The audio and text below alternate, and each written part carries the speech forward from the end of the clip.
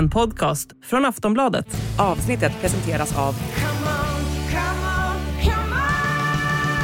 stödvinnen.se, åldersgräns 18. In the supermarket you have eggs class 1, class 2, class 3. And some are more expensive than others, and some give you better omelets. That's the wrong information. Wrong information. I didn't say that. That's the wrong information. Do you think I'm an idiot? Wrong information. Now look at me when I talk to you. Your job is to tell the truth. That's the wrong information. Wrong information. Varmt välkomna till Sillypodden. Makoto Asahara heter jag. Patrik Syk fortfarande på semester. Och ja, vi hade lite bekanta ansikten, eller alltså folk som var tillbaka i alla fall efter ett tags frånvaro i podden för 2 dagar sedan. Och det kan man säga igen här, till att börja med Samuel Big Sam Abrahamsson tillbaka i studion. Kul att ha dig här. Kul att vara här. Det är på tiden. Härligt. Händer en del runt Arsenal nu ändå? Ja, det har ju gått hyggligt också. Ja, det får man väl lugnt säga att det har gjort. Dock ett poängtapp här i veckan. Ett poängtapp som Frida Fagerlund bevittnade live. Välkommen till Sillypodden, Frida. Det gjorde jag definitivt. Tack så mycket. Hur var det där? Om vi börjar där på Emirates.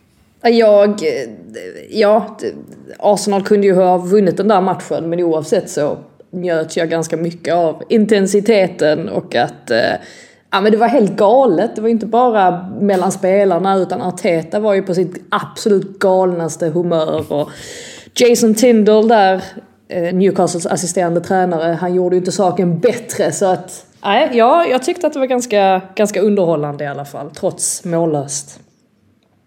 Ja, och ni som undrar om jag låter lite seg i rösten, då är det för att jag gjorde slut på det mesta av rösten igår när vi sände Copa del Rey som är igång. Barcelona som med nöd och näppe gick vidare mot tredje divisionslaget Intercity med 4-3.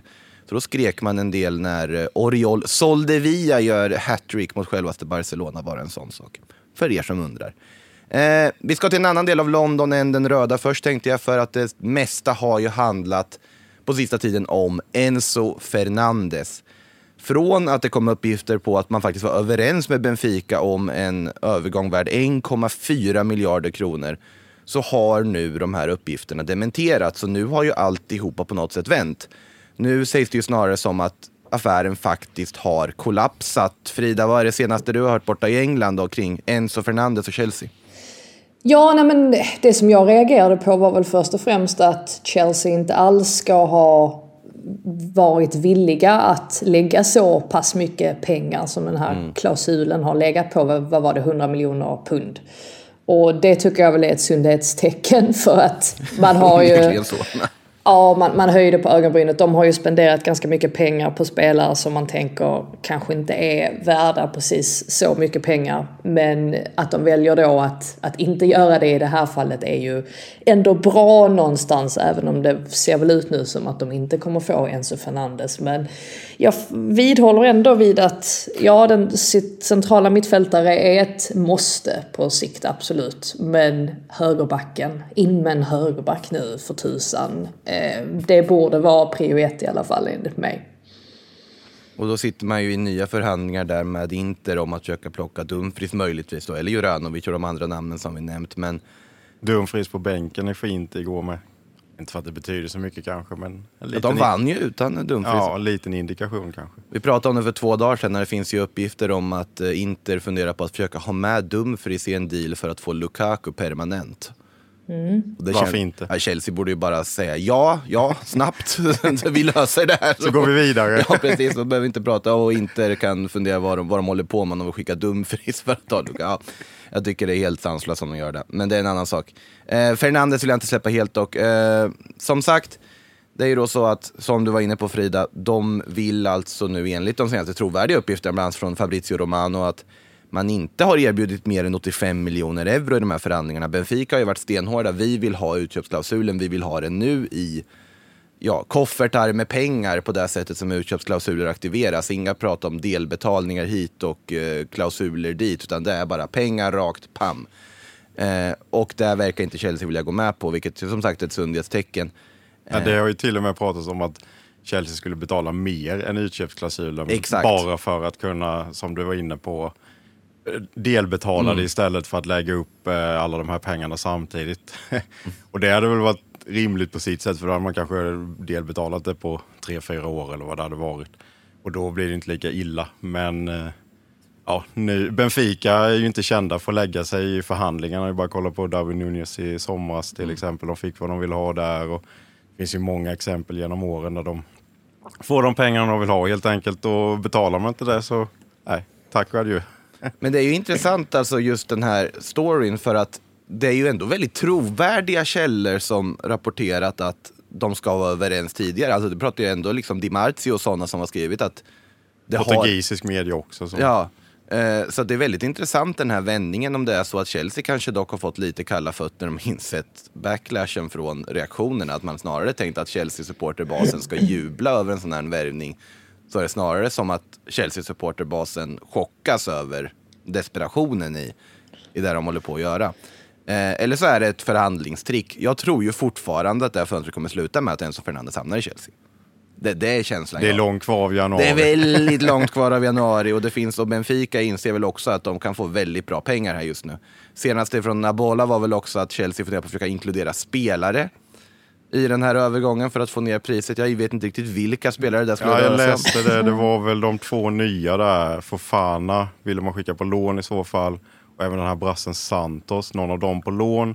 Nu pratar vi alltså anfalls Datro Fofana och inte dyra Fofana. Nej, alltså Fofana som var från Molde nyligen. Ja, och sen var det någon av dem på lån eller Hakim Ziyech permanent.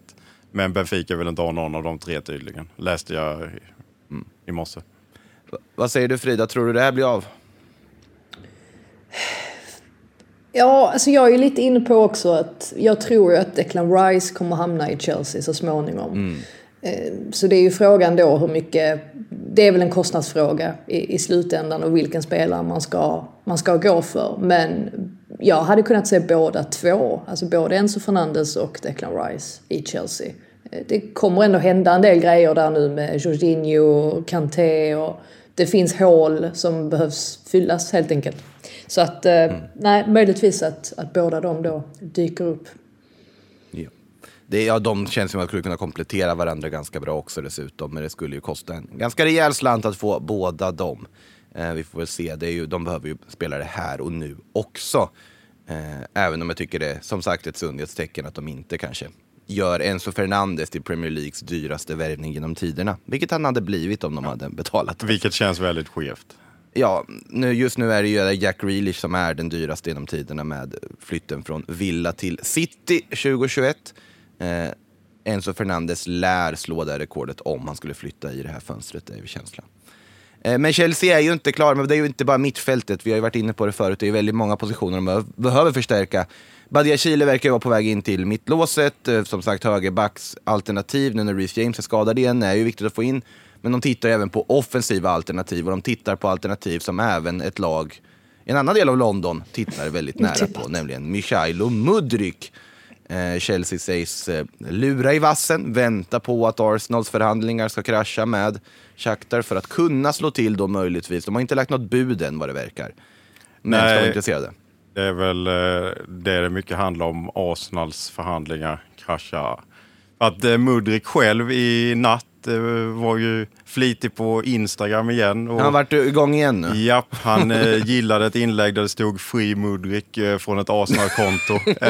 Det är ju rätt tydligt vad han vill. Så det blir ju väldigt spännande om man går till Chelsea och jag ska stå där med tröjan och säga jag har alltid drömt om att gå till Chelsea och bla bla bla. Alla vet att exakt. Det är ju inte så. Jag vet ni har varit inne på det tidigare också. Han kan inte hans försätter ändå Shakhtar i en ganska jobbig position här, tycker jag. Och sig själv i en ganska jobbig position, för att som sagt, det lär väl bli Arsenal i slutändan. Men skulle det inte bli det, precis som du säger, man kan inte stå där och hålla upp tröjan och säga att jag har alltid drömt om att spela i Chelsea, även om alla gör så som blir presenterade. Ja, nej, vilken kille. Sen tycker väl jag att om liksom det handlar om de här pengarna som det ändå snackas om att Donetsk vägrar gå med på någonting under 100 miljoner euro, då är det ju bara för Arsenal att kliva därifrån. Absolut att han är jättespännande, han är ung, han har sett jätteintressant ut, framförallt Champions League, ukrainska ligan kan jag inte uttala mig så mycket om. Men alltså det är ju, om vi pratar att det är ett överpris för Enzo Fernandez, detta är ju nästan lika stort överpris i så fall. Han har gjort 44 matcher på A-lagsnivå i Donetsk. Det är liksom, transfervärdet på transfermarkt är 40 miljoner. Han är inte värd mer än 50-60 skulle jag säga. Och då tycker jag ändå att det är ett ganska rejält pris. Nu ska vi komma Dario Serna, alltså den Dario Serna, gamle kroatiska ytterbacken. Sportchef där. Otroligt fina inläggsfoten, den spelare man saknar i det kroatiska landslaget i VM här om inte annat. Han var ju ute här och sa att om man bortser från typ Mbappé, Vinicius och de bästa så är Mudryk precis under där. Så han har ju varit på att trissa upp det här värdet på honom. Och nu känns det som att de är nog ganska glada att Chelsea kliver in. För om Chelsea kommer in och säger men vi kan lägga de här pengarna.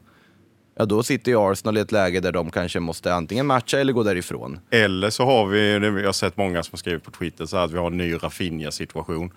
Ja, men att man använder Chelsea. Ja, plus att Barcelona la ju ett betydligt lägre bud än Chelsea gjorde i somras. Rafinha sa, jag vill inte till Chelsea, jag vill bara till Barcelona, det är det som gäller. Och Mudryk säger samma sak, jag vill inte till Chelsea, jag vill bara till Arsenal. Ja, då är det ju att ha en missnöjd spelare eller sälja honom fast billigare till Arsenal. För att jag har ändå svårt att se att han landar i Chelsea. Det finns så mycket som pekar emot det. Du kan inte komma undan med en typ Matt Doherty-presentation. Alltså det där funkar på liksom gamla tweets från förr som man fick sitta och radera. Den går på något sätt att komma undan om man gör en kul grej av det. I Mudryks fall så det går ju inte. Nej. Jag tror inte att Shakhtar bryr sig om sånt heller. Jag har bara en känsla. Jag har inte sett en intervjun med Sinchenko där han pratar om sin tid där. Och, det verkar ganska det verkar ganska hårda puckar så att säga. Jag är inte säker på att det knepet fungerar på dem. Nej, och sen är ju skillnaden om man tittar på Rafinha-situationen. Då hade det ju Deco som agent som känner varenda människa på Camp Nou. Vill själv pusha för den här flytten för att han har en historia i Barcelona och verkligen var en agent som gjorde allt för sin klient. Han gick ju med på att inte få lika mycket pengar själv, Deco, för att Rafinha skulle få igenom den här flytten som någon sorts goodwill, och han visar verkligen att han är en väldigt bra agent på det sättet mot sin klient. Nu du kan inte uttala mig om hur Mykhailo Mudryks agent agerar i det här läget, men jag vet inte om det är liksom samma. Nej, det finns olikheter också, men det finns också vissa likheter där just med att det ändå är så tydligt att alla har ju ändå rapporterat att han vill bara till Arsenal och ingenting annat. Sen som sagt, jag tycker att är det de pengarna som gäller så är det bara att jag avstå och kolla på något annat istället. Sen behövs ju någonting komma in, så man kan inte vara för dumsnåla heller, för att man måste värva någonting i januari för truppen är för tunn. Det såg vi mot Newcastle nu. Fanns ingenting att slänga in offensivt. Nu är visserligen Smith Rowe på väg tillbaka, men det är väldigt tunt framåt hos Arsenal. Ja, Smith Rowe är ju ett sparkapital, det ska man komma ihåg också, som vi inte har sett så mycket av. Men man skadade ett halvår nästan med, så lär ju ta lite tid innan han är tillbaka. Precis. Vi ska se det. Vi har faktiskt en fråga om just det där med tanke från The Sandwich här på Twitter. Med tanke på att Smith Rowe snart är tillbaka, borde inte Arsenals prio vara att förstärka bredda strikerpositionen eller mittfältet? Och det stämmer väl. Ja, de vill ju ha Joao Felix också. Ja, det har ju Atletico och alla andra skrivit. Där är ju också problemet att Atletico vill ha närmare 250 miljoner för ett 5 månader långt lån, inklusive alltså lånavgift och lön. Och frågan är, känner man att det mycket handlar väl om man får en köpobligation eller köpoption då till sommaren. Man kan ju inte gå med på ett rakt lån här nu för de pengarna, utan då gäller det ju att baka in det i affären, och gör man det är det väl bara att köra kanske.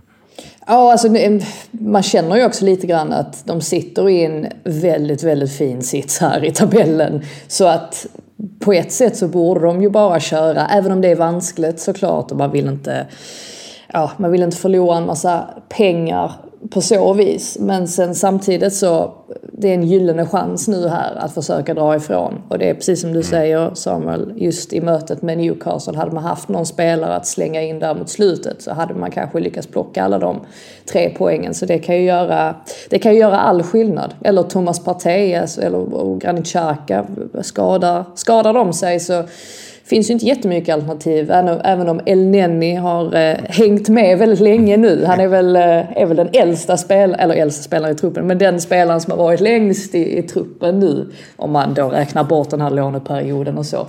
Men utöver det så finns det ju inte sådär jättemycket djup i truppen, det är ju helt klart, så att det kanske bara är att köra ändå. Det är bara att höra av sig till Thielemans. Alltså jag förstår inte varför vi inte har det ryktet den här vintern. Men det är många klubbar som borde höra av sig till honom. Tycker jag. Ja, faktiskt. Alltså, i alla fall om han kan tänka sig att ha en rotationsroll snarare än en gjuten startelveroll. Med tanke på dåliga Leicester så borde han ju ändå tänka sig det, eller? Ja, eller alltså med tanke på kontraktsläget också. Men han känner väl också att om han väntar ett halvår kan han välja att vraka på ett annat sätt. Och det är väl det som kanske talar för att det inte blir någonting här. Vi får väl se vad som händer. Nämnde Joao Felix här lite i förbifarten. En annan klubb som vill ha honom är ju Manchester United. För de vill ha en forward. För 2 dagar sedan pratade vi om Randall Kolomoani. Det verkar inte bli något där. Verkar som att Eintracht Frankfurt håller hårt i honom och säger att nej, ingenting här nu i vinter. Däremot i sommaren, och då vill de ha mycket, mycket pengar för honom. Av förklarliga skäl. Men United tittar på lite billigare alternativ. Om Olivier Giroud dök upp på tapeten här nyligen, bland annat att man funderar på att försöka låna in från Milan. Det är svårt att säga att Milan skulle vilja släppa honom på ett lån, med tanke på att fransmannen har ett utgående kontrakt också, och vet inte vad Milan egentligen skulle tjäna på det, att hyra ut Giroud här under.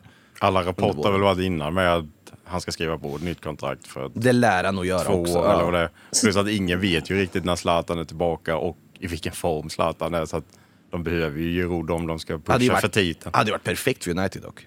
Verkligen. Men, och det är ju så en typisk Man United-värvning. Får vi inte se det här? Ja, vi får se det här varannat år, känns det som att de plockar in en äldre lite. Jag ska absolut inte säga avdankad, men ni förstår vad jag menar. En spelare som är på väg neråt istället för uppåt. Så att på så vis så hade ju verkligen gått hand i hand med hur det brukar se ut i Man United. Jag gillar Giroud. 3 Premier League-klubbar i karriären, det vore ju inte så dåligt.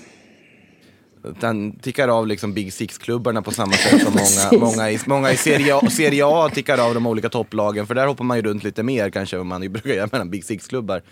Vilka har vi? Raheem Sterling har ju tickat av 3. Precis. Är det någon som har gjort fler? Om man tittar på de absolut största. Det måste det ju vara. Fler än 3? Ja, det är klart det är, men det står still. Fler än 3 av Big Six-klubbarna under sin karriär. Ja, det är många 2 ju som man kommer på. Ja, 2 finns ju många såklart. Balotelli var ju 3. Ja, just. Var ni 3? Ja, det var han ju väl. Eller? Nej, 2 väl. City, Liverpool. Nej, han var bara 2. Fan med. Kändes som han var i alla ett halvår i Chelsea hade inte förvånat. Nej, det var det. Jag tänkte att det hade varit, men det var det inte. Du lurar mig helt där. Jag trodde faktiskt att det hade varit Chelsea ett halvår eller något. Men... Nej, men Sterling på 3 tänker jag är väl den främst. Och han har ju ändå kostat pengar också när han flyttat mellan de här lagen. Det fanns kanske inte så många. Informera oss på Twitter, ni som kommer på någon som har fler än det. Någon som flyttar runt ganska många klubbar annars, om vi går tillbaka till Uniteds anfallsjakt, är ju Eric Maxim Choupo-Moting. Gjort supersuccé i Bayern München här när han har fått ta över efter Robert Lewandowski. Bayern vill ju egentligen någon annan forward som vi kommer in till om en stund här. Men det har intensifierats lite de uppgifterna om att United ändå tittar på Choupo-Moting, och det hade ju också ingått i exakt samma kategori som Giroud och andra mer, inom citationstecken avdankade. Anelka. 4. Anelka, Arsenal, där har vi 3 va? 4. 4? Måste det väl vara Arsenal, Chelsea, City. Liverpool och Man City. Han var i Liverpool en sväng också. Ja, snyggt Frida. Snyggt. Det är ett tag tillbaka med han var i de där klubbarna. Ja.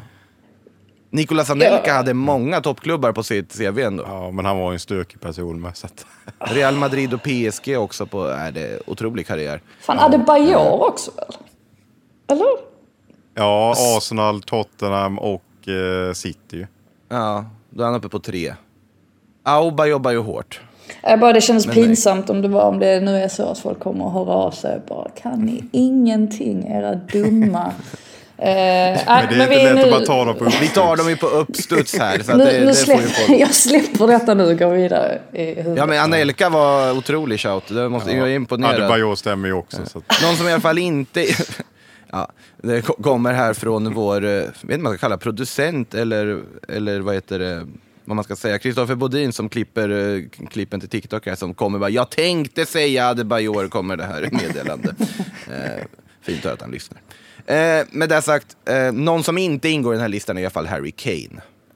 Han har ju varit Tottenham väldigt trogen, måste vara att det finns ju de där bilderna på en annan Arsenal-tröja där han var liten och allt möjligt, men där räknar vi kanske inte in i det här. Och ville flytta till City för något år sedan eller 2. Ja, men viljan kan vi inte ha med. Då kan vi ha många som vill vara i väldigt många klubbar. Frågan hur mycket han vill till Tyskland och dra på sig ett par lederhosen i Bayern München. För att Bayern München vill inte riktigt släppa Harry Kane. Och det här är en fråga som vår kollega och vän Kevin Bader skickade med till oss till det här avsnittet om hur vi ser på Harry Kane och Bayern München. Sen dess har det kommit uppgifter om att Bayern kanske ändå börjar fundera om Harry Kane verkligen vill flytta till Bundesliga. Väl när liksom möjligheten uppstår, om det skulle vara ett attraktivt alternativ för honom. Jag vet inte, jag antar att det inte skrivs särskilt mycket om det här i England, Frida, om att Bayern München skulle kunna vara ett alternativ för den engelska landslagskaptenen, eller? Nej, nu måste jag släppa den. Sitter bara och tänker på... Är du kvar där? Förlåt, jag ska gå vidare. Nej, faktiskt, jag blir förvånad av att du tar upp det ens, för att det är ganska mycket en icke-fråga här borta. Speciellt nu efter att Tottenham är på banan igen efter sin 4-0-seger mot Crystal Palace, och det börjar se lite bättre ut, och Harry Kane var väldigt bra i den matchen med 2 mål. Så att jag tror väl inte direkt att, så som jag har förstått det, så har väl Bayern känt nu att nej, Harry Kane kommer inte vilja lämna. Och det tror väl inte jag heller. Även om det är svårt att se vad som kommer hända i sommar. Kommer Conte vara kvar? Det är ju inte heller helt säkert. Så det kan säkert hända grejer i Tottenham.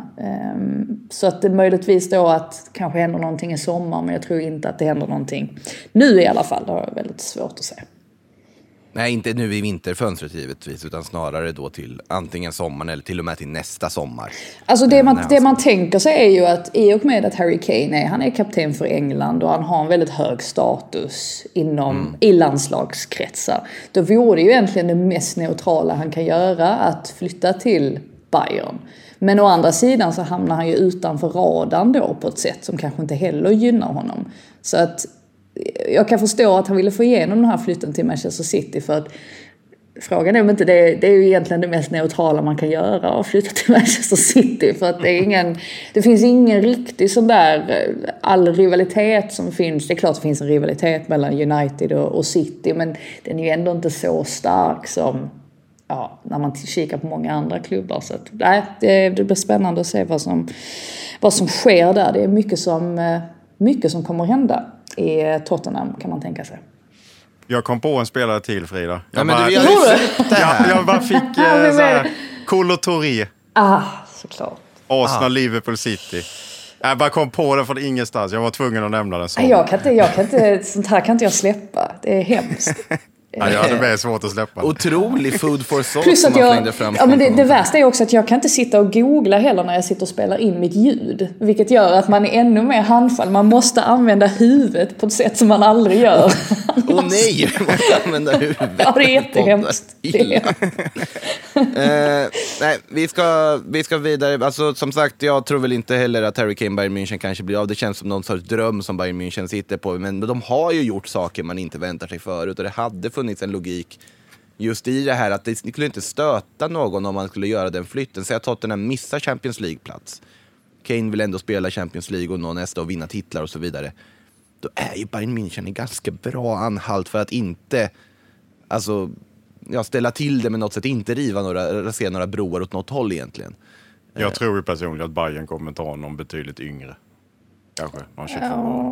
Och det har väl fungerat ganska bra med Choupo-Moting nu också. Jag tänker att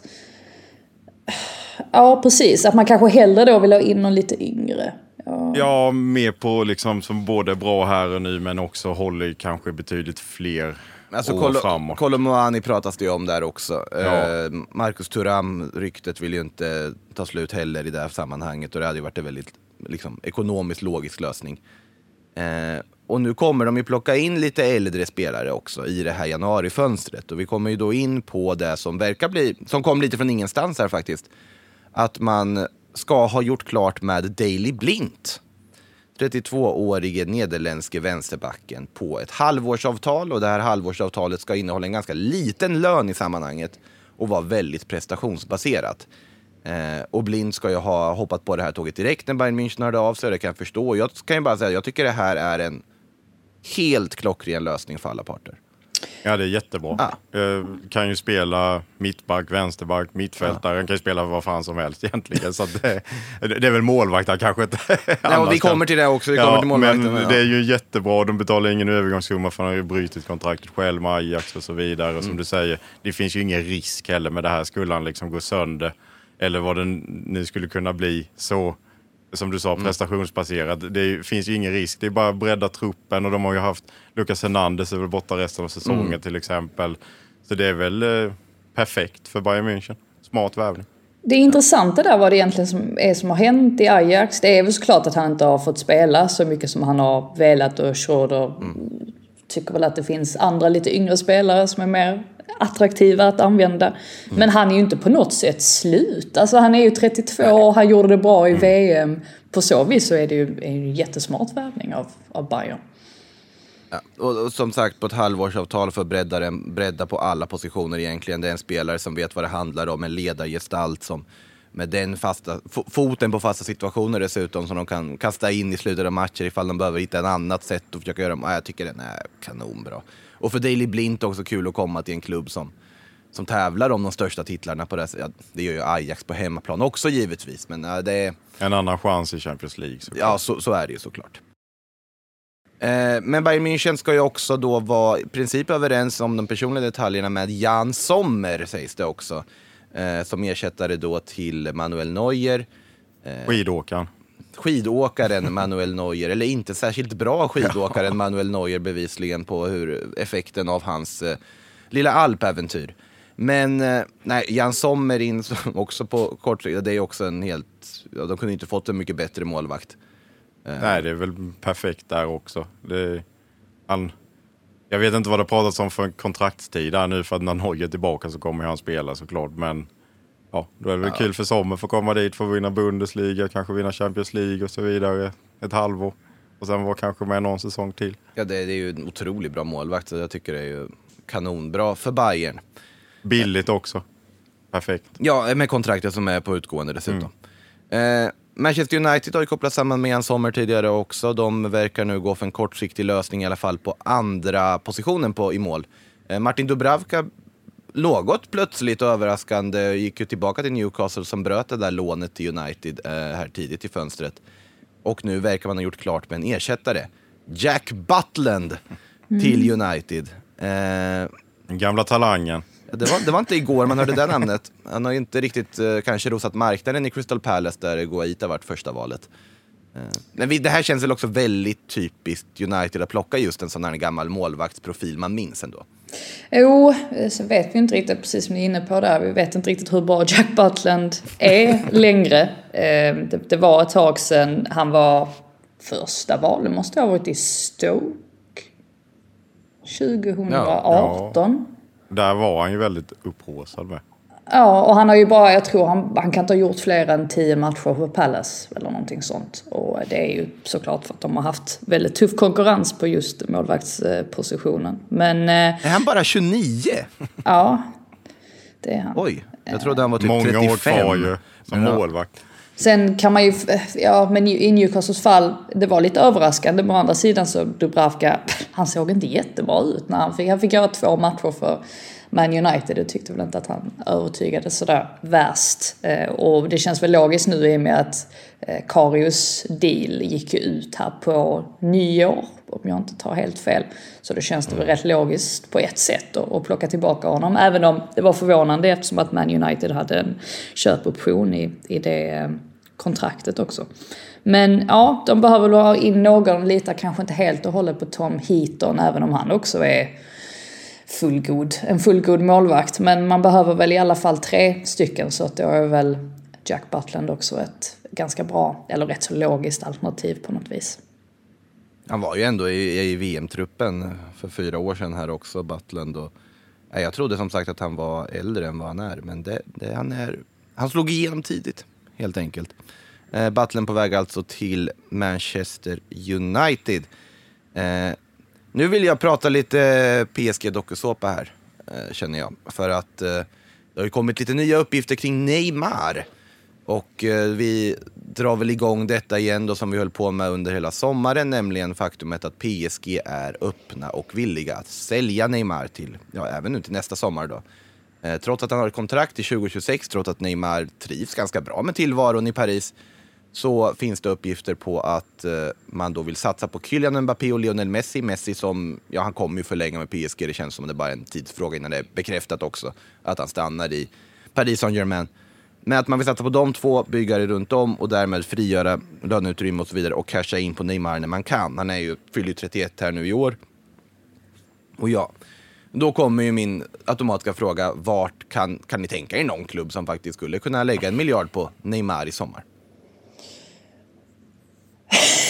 Spontant nej. Ja, som man också vill man får väl säga Chelsea, eller? Kasta in det är ju det. Tänkte jag också på, men jag känner egentligen att de inte borde göra det. Nej, precis, det är väl det man känner kan också. Göra allt just nu. Så. Exakt. Det är det. Där på så vis så känner man att det mycket väl kan hända. Men tycker väl inte heller kanske att man ska gå för det. Alltså med tanke på, liksom, han är ju ändå 31 nu. Han fyller 31. Ja, men ändå varit skadebenägen i rätt många år och sådär. Alltså lönen också. Alltså, du snackar om 1 miljard transfersumma. Och jag vet inte vad han kan ha i lön. Liksom. Hög lön. Ja, men den känns ju extrem. Liksom. Det är som du säger, Frida. Det blir ju liksom en investering på kanske 3 miljarder totalt eller någonting. Med löner och bonusar och allting. Alltså om man slår lite på ett 3-årskontrakt till exempel eller något. Sen vet inte jag jätteinvestering. Så vet inte jag rent varumärkesmässigt. En sån värvning måste ju vara jättevärdefull på så sätt. Så att det finns ju möjligt att man kan se ett väldigt stort värde utifrån de perspektiven. Men farhågan är ju just det här med att han är så skadebenägen. Annars hade det ju inte varit någon tvekan egentligen. För att han är ju den fantastiska spelaren han är. Men jag har svårt att säga att han skulle kunna hålla sig skadefri under en hel Premier League-säsong som är ganska tuff och intensiv. Så då får man väl på något sätt resonera kring, men är det värt det då? Nej, men då är det kanske inte det egentligen. Men, Alltså Barcelona kommer vilja, men de kommer inte ha råd. Så där kan vi säga. Real Madrid kommer hålla sig ganska långt ifrån det där, tror jag. Bayern vill ju inte. Bayern kommer inte lägga de pengarna. Serie A-klubbarna har inte de pengarna. Nej, de jag kan tänka mig, beroende på hur den här våren utvecklas, är att City ger sig in. Det ser jag inte som helt uteslutet. Newcastle, om de har en CL-plats och erbjuda, kan vara en attraktivare destination för Neymar än vad det var i somras när de försökte. Men det är ju Premier League. Det är ju där man kan hitta potentiella köpare. Av toppklubbarna då så känns ju Chelsea det mest troliga så sett. Sen är det som säger Newcastle. Chelsea, Newcastle, City. De andra är ju inte ens aktuella. Sportswashingens heliga treenighet. Det är helt sjukt egentligen att vi sitter och säger Newcastle. Alltså så här, vi ska få Neymar och flytta till Newcastle. Och vi tycker att det känns helt rimligt. Tänk om man hade skruvat tillbaka tiden 1,5 år. Jag tror ju dock inte om de skulle tappa en CL-plats, då tror jag faktiskt inte ens. Nej, då är det ju inte aktuellt överhuvudtaget. Det finns kanske någon form av embryo till möjlighet ifall de tar en CL-plats. Det är mer det där. Han ska ju ha varit aldrig i livet när de hörde. Jag tror inte han vill lämna PSG egentligen. Han trivs jättebra. Han tycker ju jättekul att spela med Messi och allting. Men det är ju Kylian Mbappé också man ska förhålla sig till, därav dokusåpan. Vi kommer ha många anledningar att prata mer om det här under det här fönstret och även nästa fönster, helt säkert. Lite annat innan vi går in på lite frågor. Vi kan väl notera först att det faktiskt har slagits ett transferrekord också. Här nu i det här januarifönstret då i Women's Super League. Beth England är klar för Tottenham Hotspur och Tottenham betalar då, vad blir det, 250 000 pund blir det, som blir strax över runt strax över 3 miljoner kronor. Och det är ett transferrekord i ligan. Vad säger du, Frida, om den flytten? Ja, men det känns väl som en win-win situation för allihop egentligen. England har inte fått spela speciellt mycket i Chelsea. Det är väldigt hård konkurrens i den truppen, och Tottenham behöver få in någon ny spelare, alltså gärna lite så här, en stjärna på riktigt för att de ska kunna hänga med där uppe i toppen av tabellen. Så på så vis, och man ska tillägga det också, att England, hon tappade ju till och med sin plats i Englands landslag här och var ju inte med under EM just på grund av att hon hade spelat alldeles för lite. Så att jag tycker väl på så vis så är det ju en bra lösning för alla parter, och även om den här summan, man kanske reagerar på den, och 250 000 pund, så tror jag att vi kommer få se en massiv ökning just sett till transfersummor in på damsidan framöver. Så att jag tror att om några år så kommer vi inte alls titta tillbaka på den summan som särskilt hög. Och man ska tillägga det också, att det är ju totalt sett, det är inklusive allting, inklusive bonusar. Så att det är den... Ja, det är inklusive allt dessutom alltså. Ja, precis. Så att nej, det är kul att se, kul för henne också att hon ska få anta en ny utmaning. En väldigt framgångsrik spelare som sagt inte har fått särskilt mycket speltid på sistone.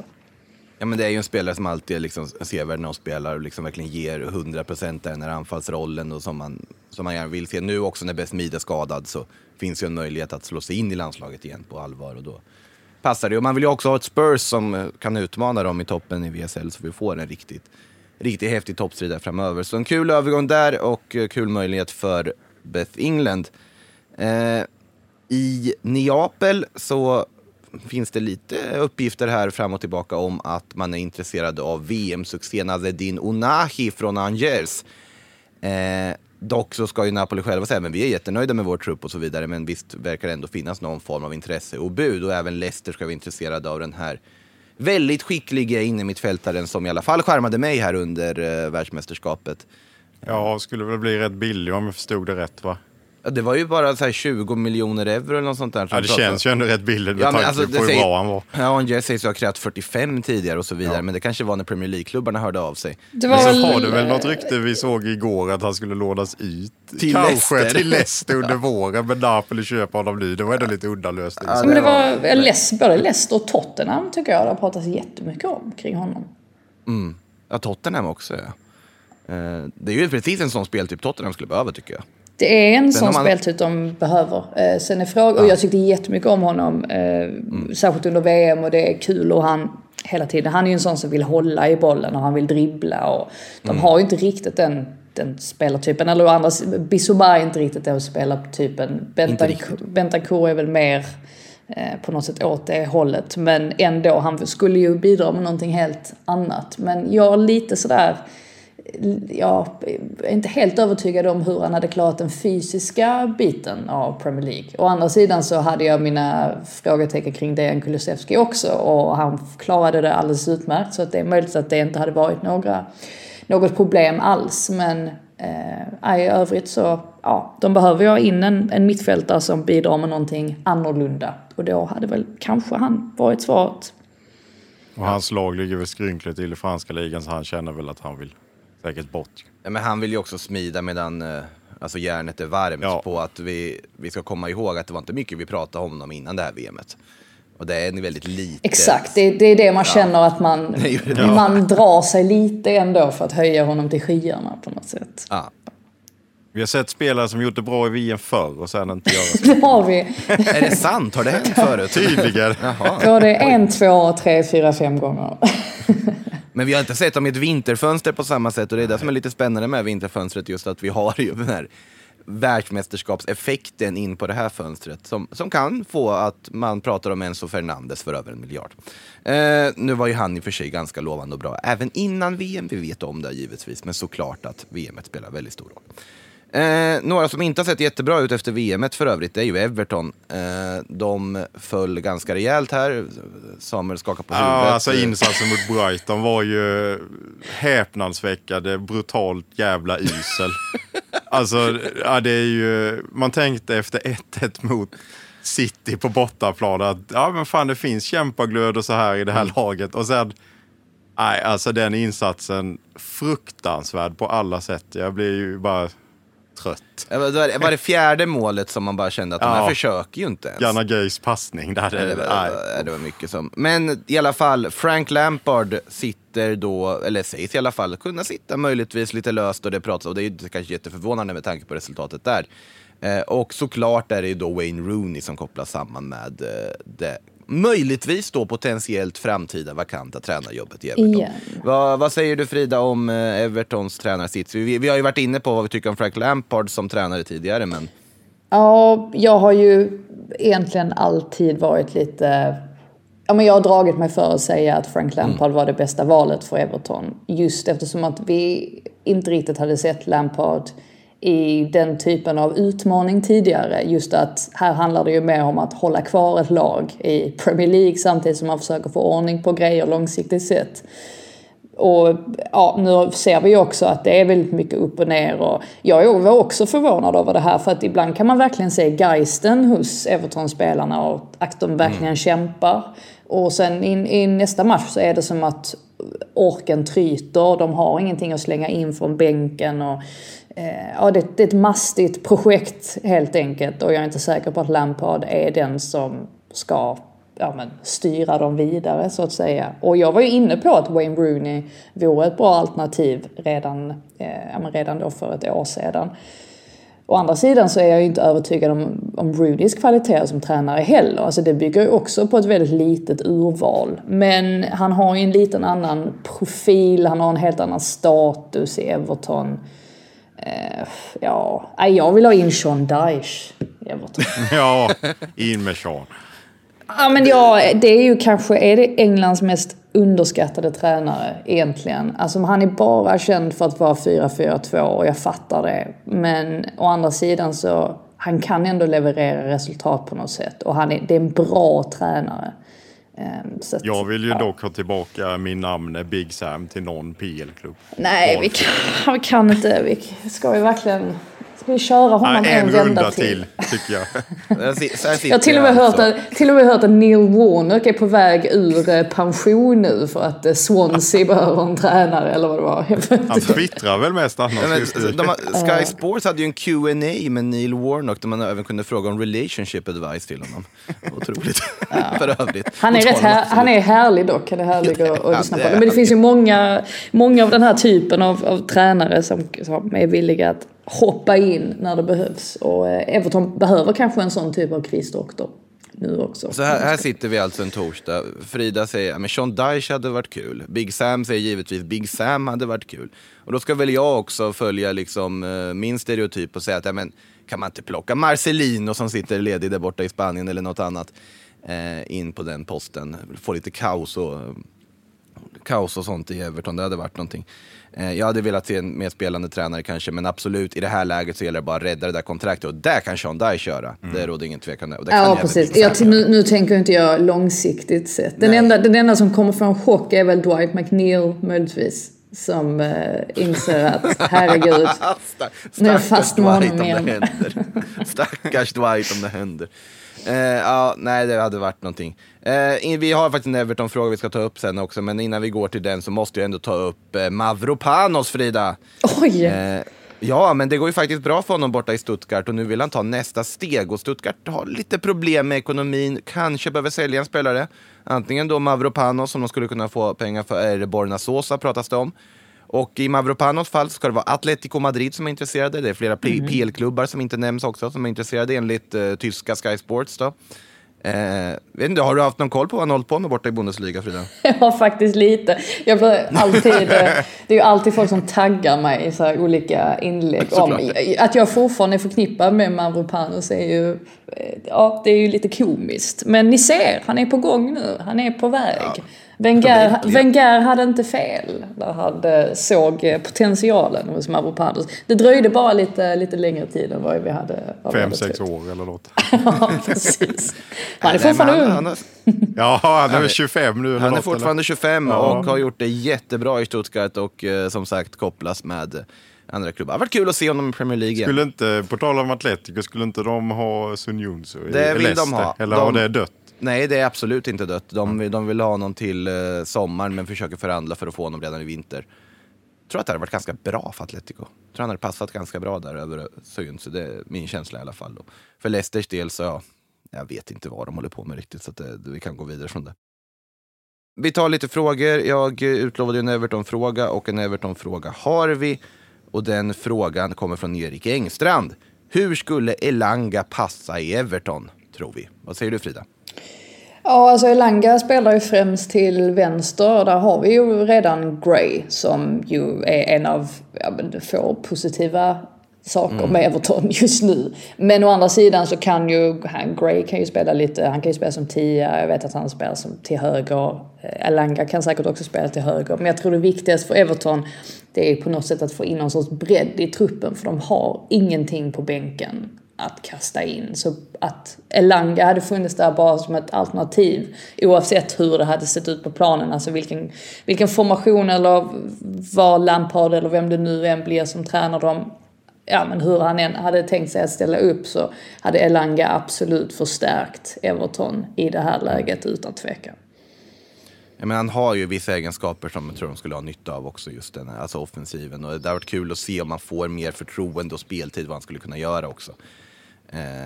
Har ju inte varit, Erik Ten Hag-anställningen har inte varit bra för Elanga. Det kan vi lugnt konstatera i alla fall. Nej. Inte jätteförvånande sett till att en klubb som United är väldigt svår att slå sig in på sikt och vara kvar i. Då måste du göra väldigt, väldigt bra saker. Sen var det ju väldigt, det tror jag nyttigt för Elanga att United hade den katastrofala säsong de hade förra säsongen. Att han verkligen ändå fick komma in och få förtroende och bygga upp en renommé som en väldigt spännande ytter. Så att vi får se vad som händer för Anthony Elanga. Jessin Sirak frågar, vad gör Stoke-spelaren Jesse nu för tiden? Ja, vi ska inte ens gå in på det. Han är väl i Turkiet och har det bra. Är han fortfarande tillsammans med den här galna kvinnan som körde över honom också en gång? Ja, det är ju det som är väl det, alltså att de är väl, det var ju massa problem där och hon var ute han är ju säkert galen, eller han är ju galen han också, så de passar ju säkert väldigt bra ihop, men det har varit många turer med dem.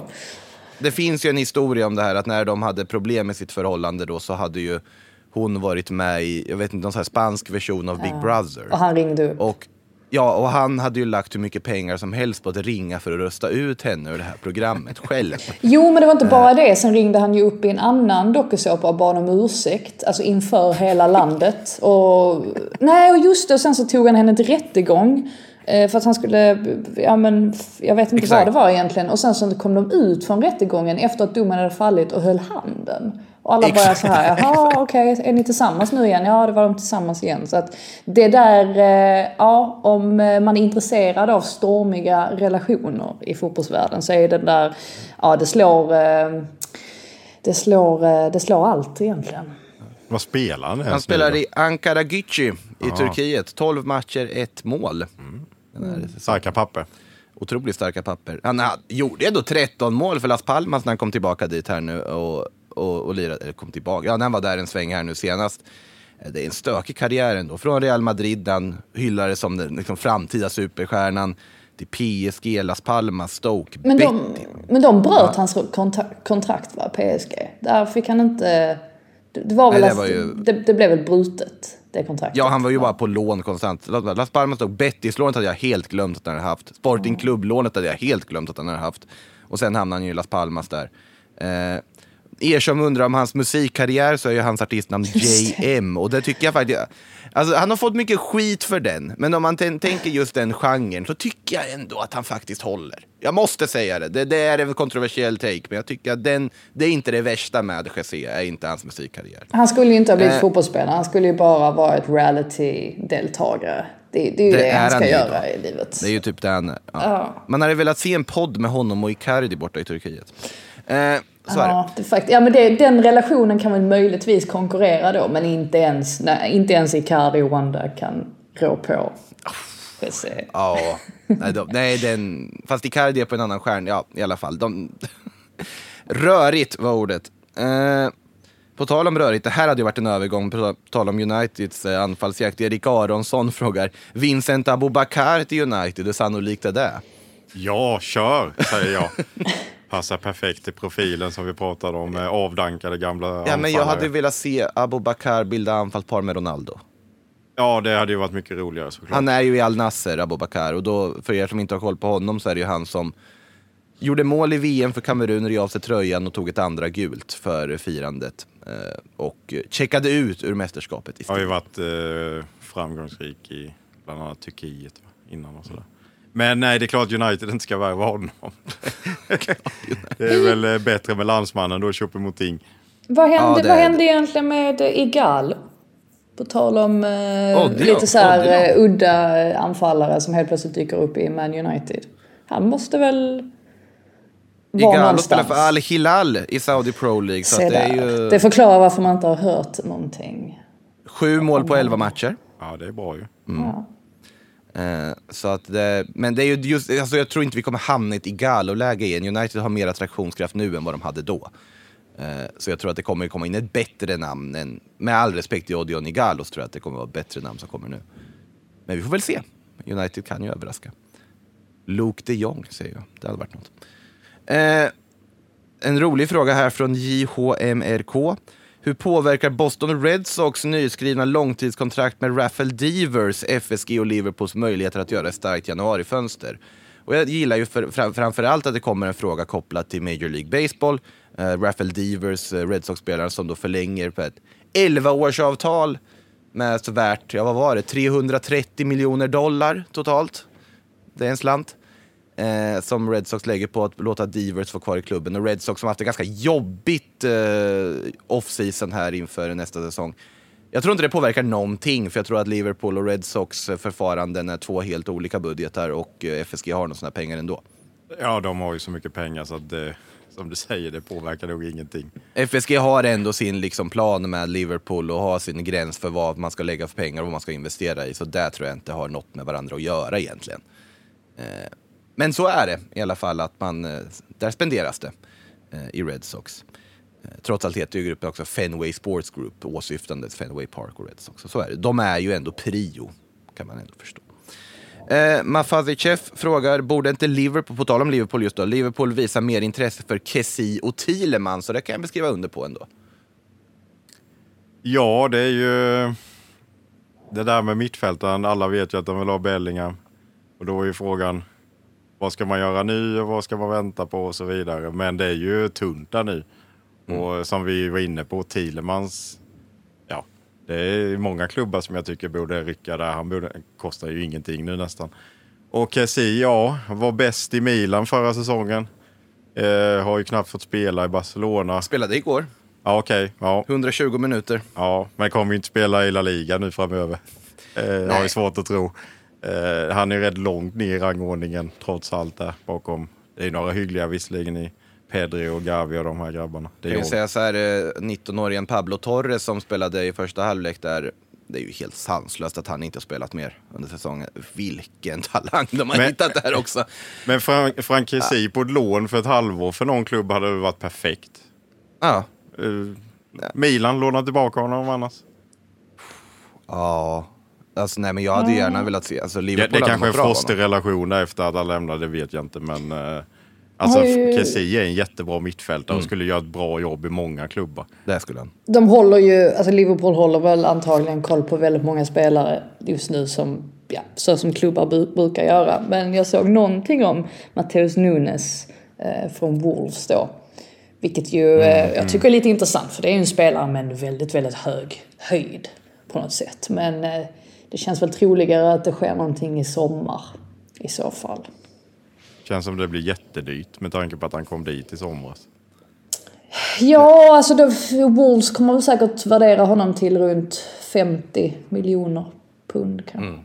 Någonting sånt. Och då är det en ganska rejäl prisökning från vad som handlar om i somras. Och då blir det ju, där blir på något sätt så här, absolut, jag håller med om att Mateus Nunes skulle passa bra spelstilsmässigt. Jag tycker, men han hade passat bra även nu i somras.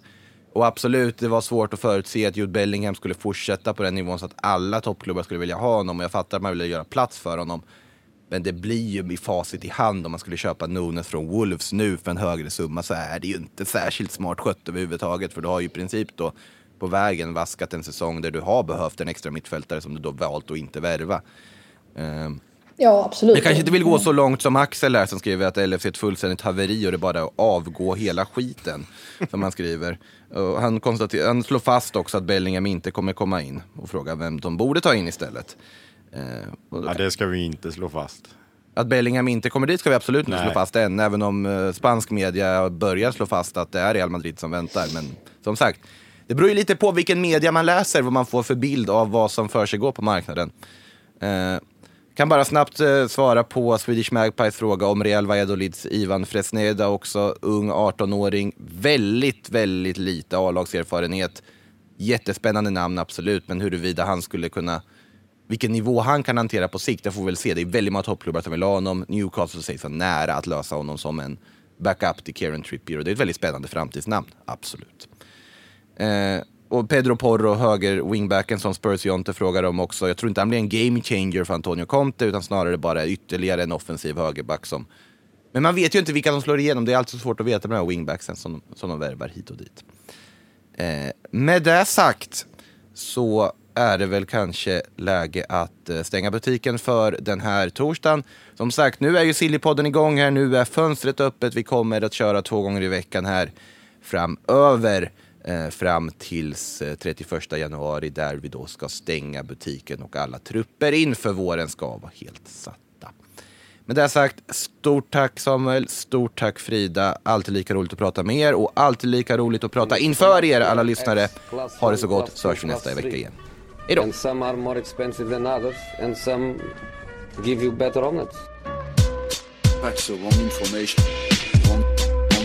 Wrong information. I didn't say that. That's the wrong information. Do you think I'm an idiot? Wrong information. Now look at me when I talk to you. Your job is to tell the truth. That's the wrong information. Wrong information. I'm not going to have you twisting everything I say. Twisting everything I say. So make that clear.